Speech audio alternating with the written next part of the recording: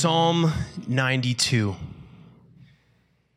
It is good to give thanks to the Lord, to sing praise to your name most high, to declare your faithful love in the morning and your faithfulness at night with a 10-stringed harp and the music of a lyre.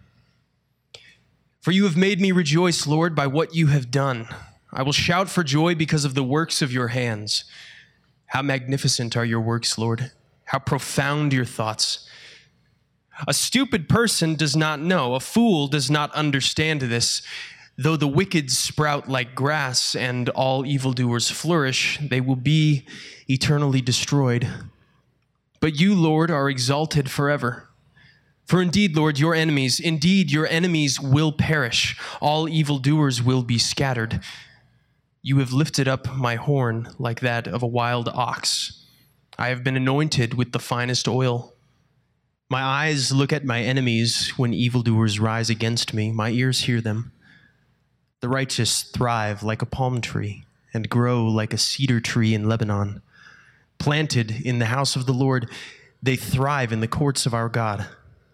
They will still bear fruit in old age, healthy and green, to declare the Lord is just. He is my rock, and there is no unrighteousness in him. Psalm 92 is where we're at this afternoon. Thanks for being here. I know some of you had to row a boat to get here. Not really. It's Orange County, and I feel like every time it rains, it's like, the apocalypse, and then like nothing happens, and that's basically, I feel like what's happened so far, but the day's not over.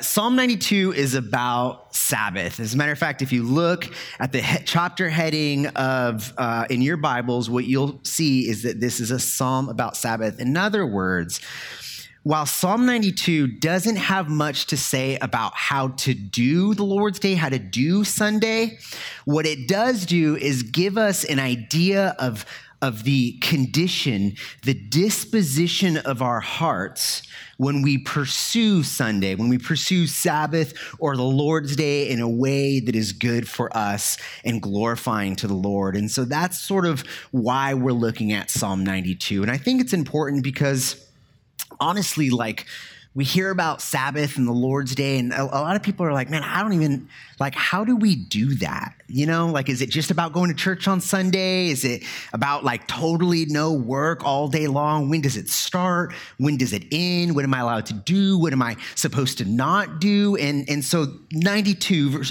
chapter 92 is going to help us with that. And I think it's important to recognize that the early church saw Sunday, every single Sunday, as almost like a national / religious holiday. They took it serious. It was like Sabbath was a very intentional spiritual discipline they didn't lose sight of. Spiritual discipline like prayer and meditation and the reading of God's word and Sabbath. And I think that often we forget that Sabbath is for us still to this day a spiritual discipline. So we're going to take a look at that. I think the best way to talk about the problem that we have in our day is to start in Greek mythology, which is kind of weird, but the nerds in the room are like, I see you guys. So whether you're being chained up to a burning wheel, turned into a spider, or having a bird eat out your liver, Greek mythology has these very curious ways in which they display the torturing of human beings for their sins against their gods.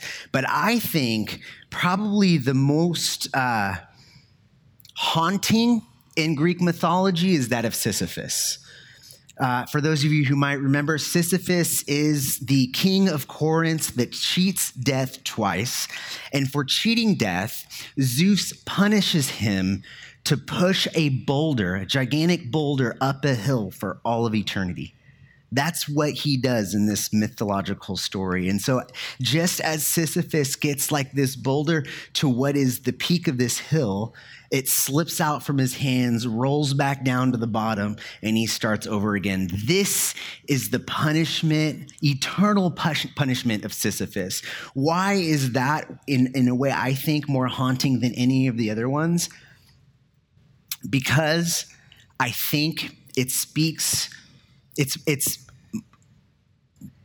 there's something about it that resonates with our daily experience in post-modernity. Because in our daily experience, we have this assumption that our value and worth comes from what we do, what we accomplish, or what we attain. And because the disposition of our hearts is that our value and worth is in what we do, what we accomplish, and what we attain, we tend to end up having this disposition of constantly needing to work, to earn, over and over and over again. And it seems like it never stops. And I actually think that there's 3 symptoms. We're going to focus on the last one. But there's 3 symptoms that are a sign that we are believing this lie that our value and worth is in what we can do or what we can attain or what we can experience. Symptom number 1 is what I call the case of the if-onlys, which is like, man, I would be happy in life if only I can graduate. I'd be happy if only I found my spouse, if only I had my career. And then once you have your career, like if only we can just buy our first home. And of course, anybody who's ever owned a home knows that at about year 2, somewhere between year 2 and year 4, the if only's kick in again. It's like, if only we had one extra room. If only we had a bigger yard. If only we had that pool. You see, like we have the case of the if-onlys, which is, again, like Sisyphus. It's like just when we think we're going to attain satisfaction and joy, we get there only to have it slip out from our hands, to start over again. One of the other symptoms is the condition of a busy life. I've said this before in a previous sermon, which is that it's interesting that when, back in the day when you asked somebody, hey, how's it going? How are you doing? The answer was generally like, oh yeah, I'm good. Like things are going well, But nowadays when you ask somebody how you're doing, what's the most common answer? I'm busy, right? Like, and in a way, like it's true. We're all busier than we ever have been, but it's also important to see how we value busyness. Because in a way, when someone says they're busy, it's like, man, they got stuff going on. Like they're providing, they're having success, they have a full life. You know what I mean? Like if somebody answered that question, you're like, hey man, how are you doing? And they were like, I don't really got much going on right now. You'd be like, what the junk is wrong with Steve? Like, what is he, just like a lazy sloth? You know what I mean? We value busyness, and yet busyness leaves us restless and anxious. There's no fulfillment in busy. And then the last thing that is a symptom is how we view rest. And here's where we're going to park for a minute, because I think Psalm 92 is going to help us discover what God intends for us as he desires for us to rest on this thing that we call Sabbath or the Lord's Day. So the 3 points that we're going to make is, first, we're going to look at a modern view of rest, then a traditional view of rest, and then a gospel view of rest. So point number 1, a modern view of rest is that of an efficient worker. Look at Psalm 92, verse 7 again. Though the wicked sprout like grass and all evildoers flourish, they will be eternally destroyed. A number of years ago, I worked for a global organization, and I worked with the CEO and HR, and our responsibility was to sort of determine how much vacation time we were going to give people. The challenge was that we had like people in like 3 different continents, like 8 different countries, so legal systems were all a little bit different.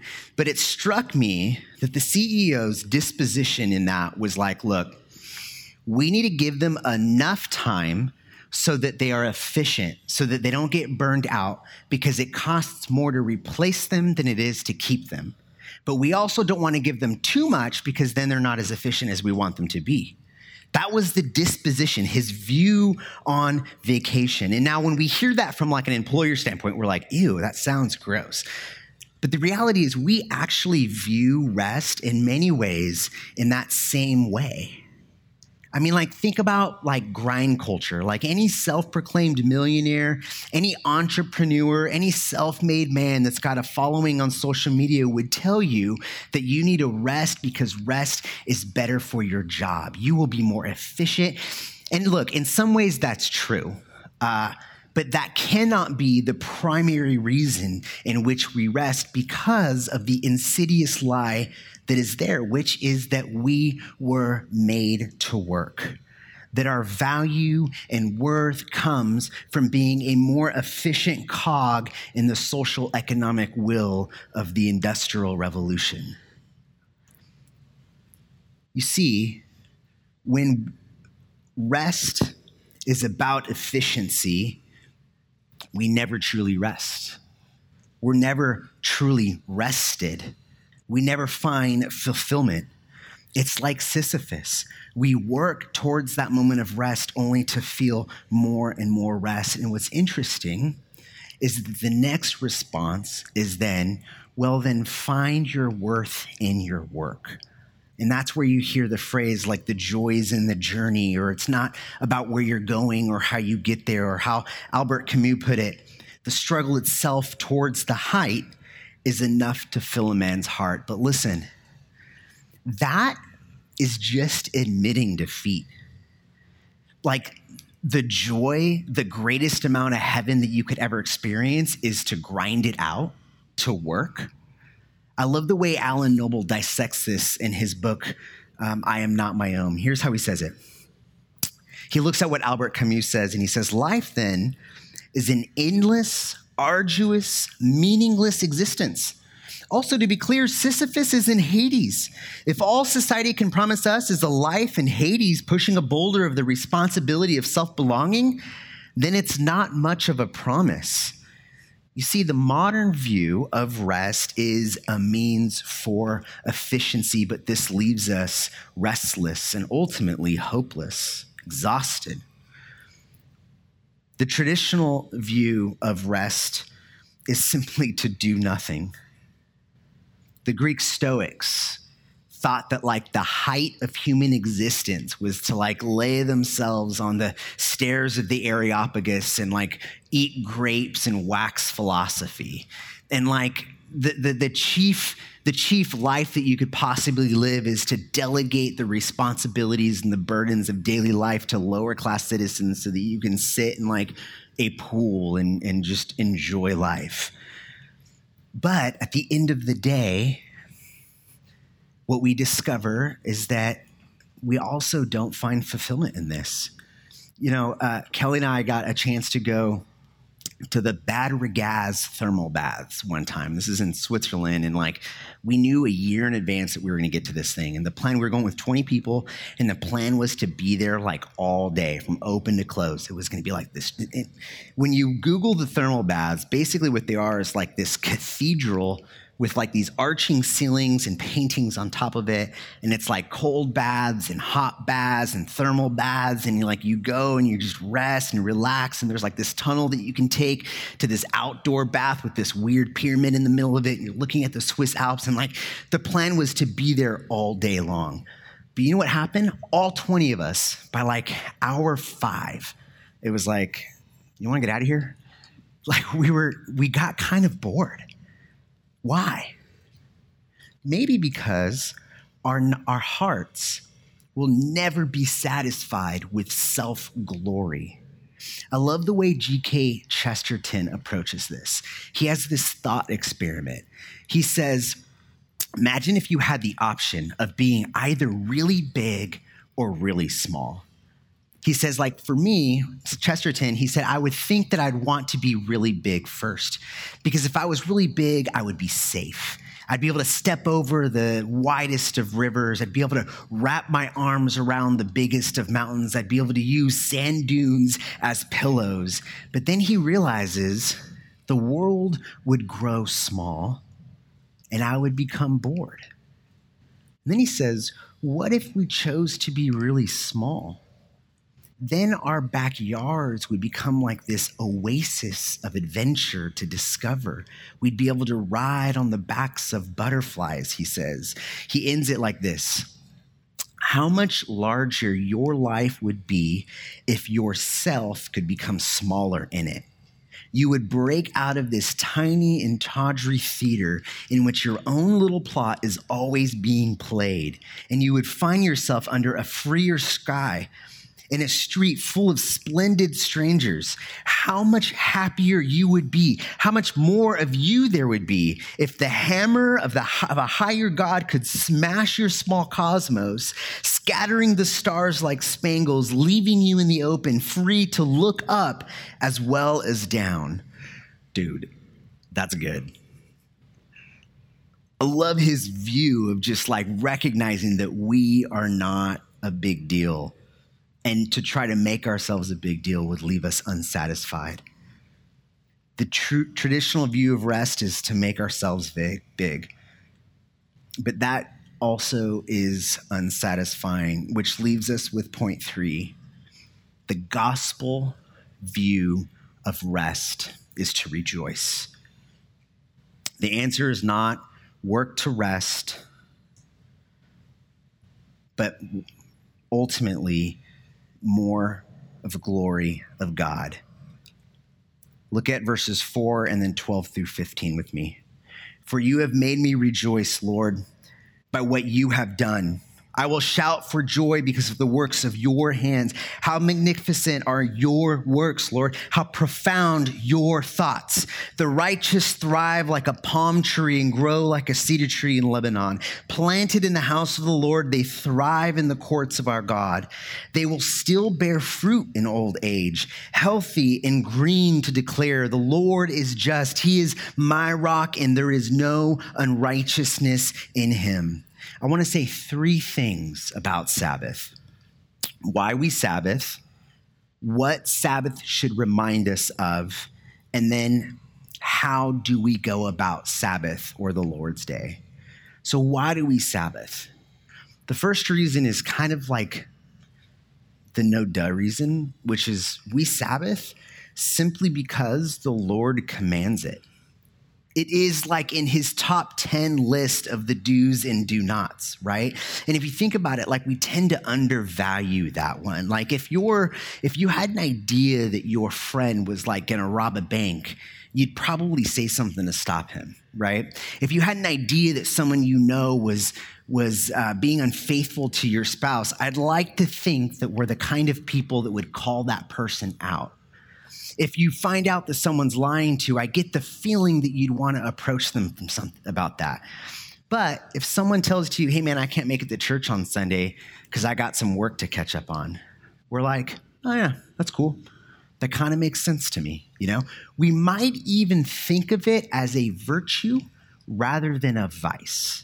Now, I'm not trying to put specific legalistic parameters on this. The point more is, how do we view Sabbath?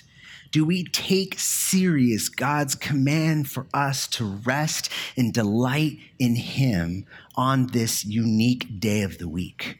Or is it kind of a throwaway command for us? We also Sabbath because it is in itself an act of worship.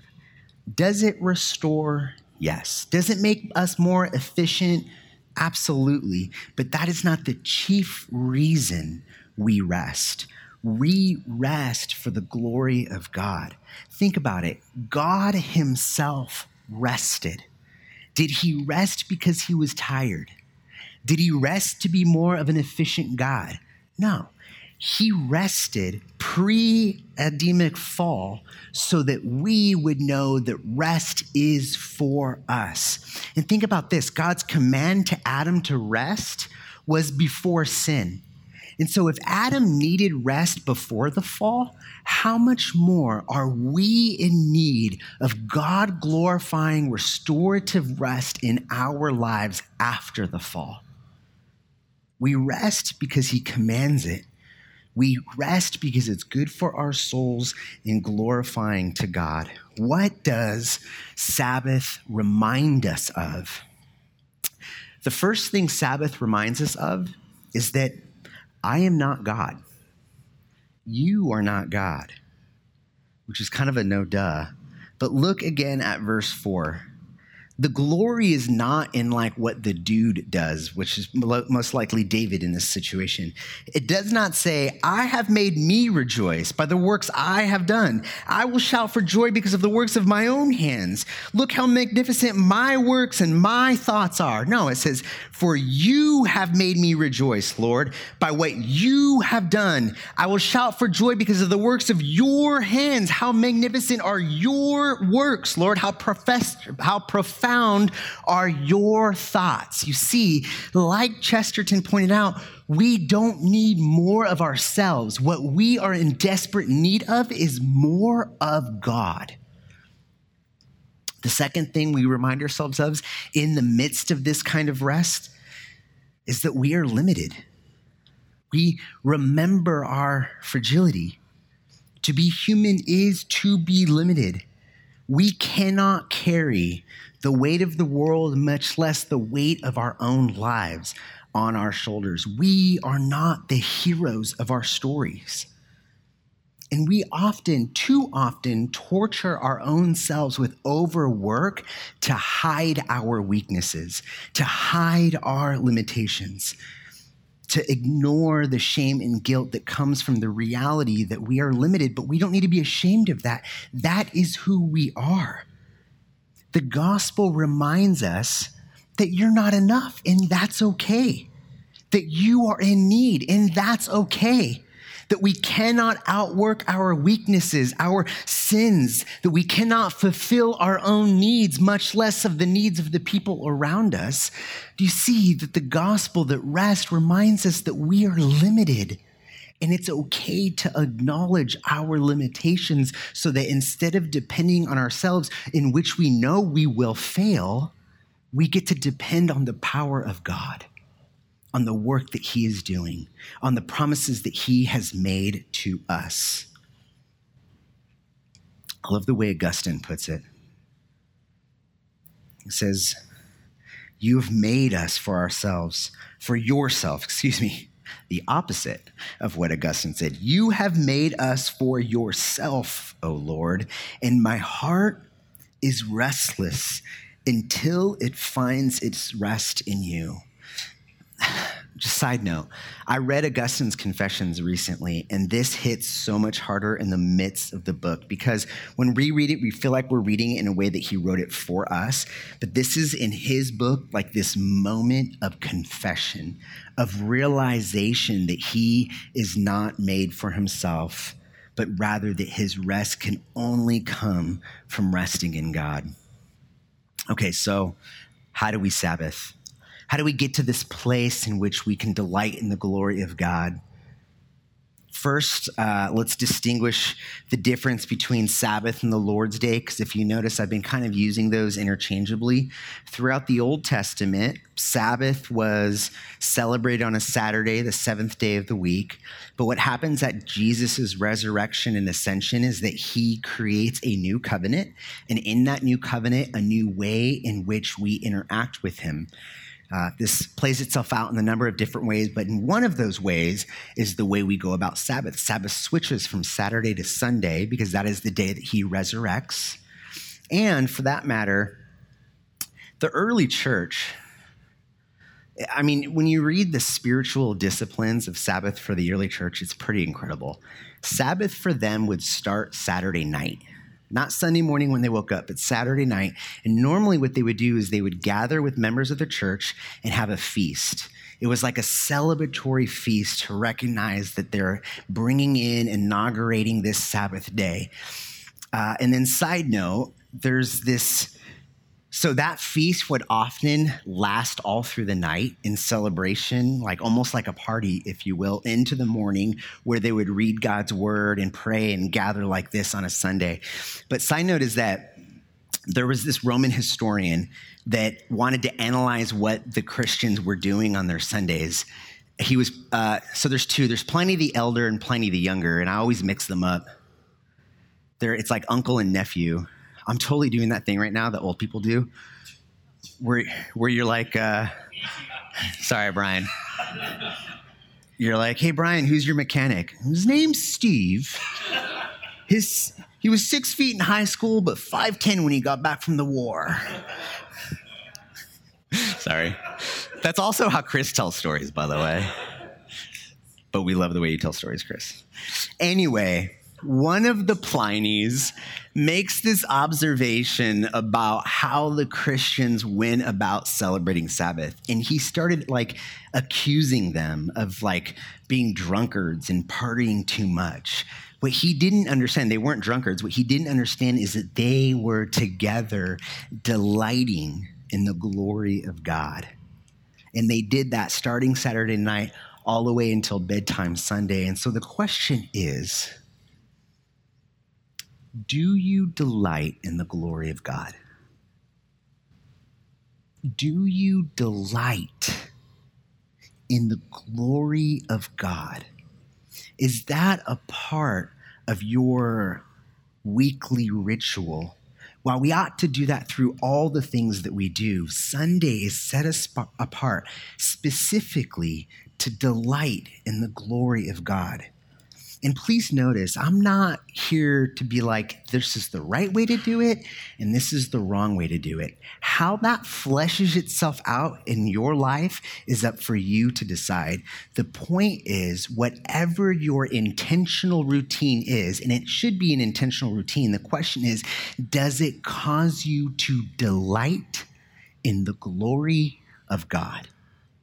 Is that what Sunday is about? Or Saturday night to Sunday night, if that's how you choose to do it. The reason why that's important is because I get the sense that some people do church not for delighting in the glory of God. I get the sense that some people do church, for example, because of its community. And listen, don't get me wrong, we have a beautiful community here at King's Cross. I think we know how to love each other well, serve each other well. We delight in each other well. I love that our kids call the other guys uncles and the girls aunts. I love walking around and I see a mom holding a baby that doesn't belong to her legally. You know what I mean? We do community very well. But if the reason you attend church, I'll be more specific. If the reason you attend King's Cross is because of community, if that's the primary reason, you're doing it wrong. And don't get me wrong, if you're interested in King's Cross because of its community, that's a great reason to start. But why do we do church? It is to delight in the glory of God. If that is not a part of your routine, man, you're missing out on what God has for you.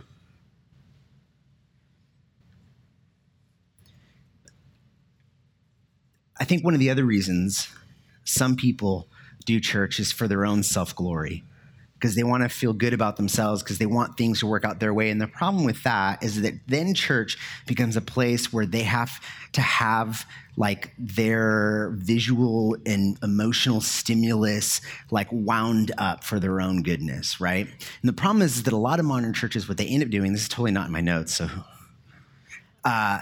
what a lot of modern churches end up doing is they end up setting up their liturgical practices not to delight in the glory of God, but to make sure man is being entertained, which is ultimately delighting in the glory of man. And the problem with that is, as we just went over, we're going to grow bored.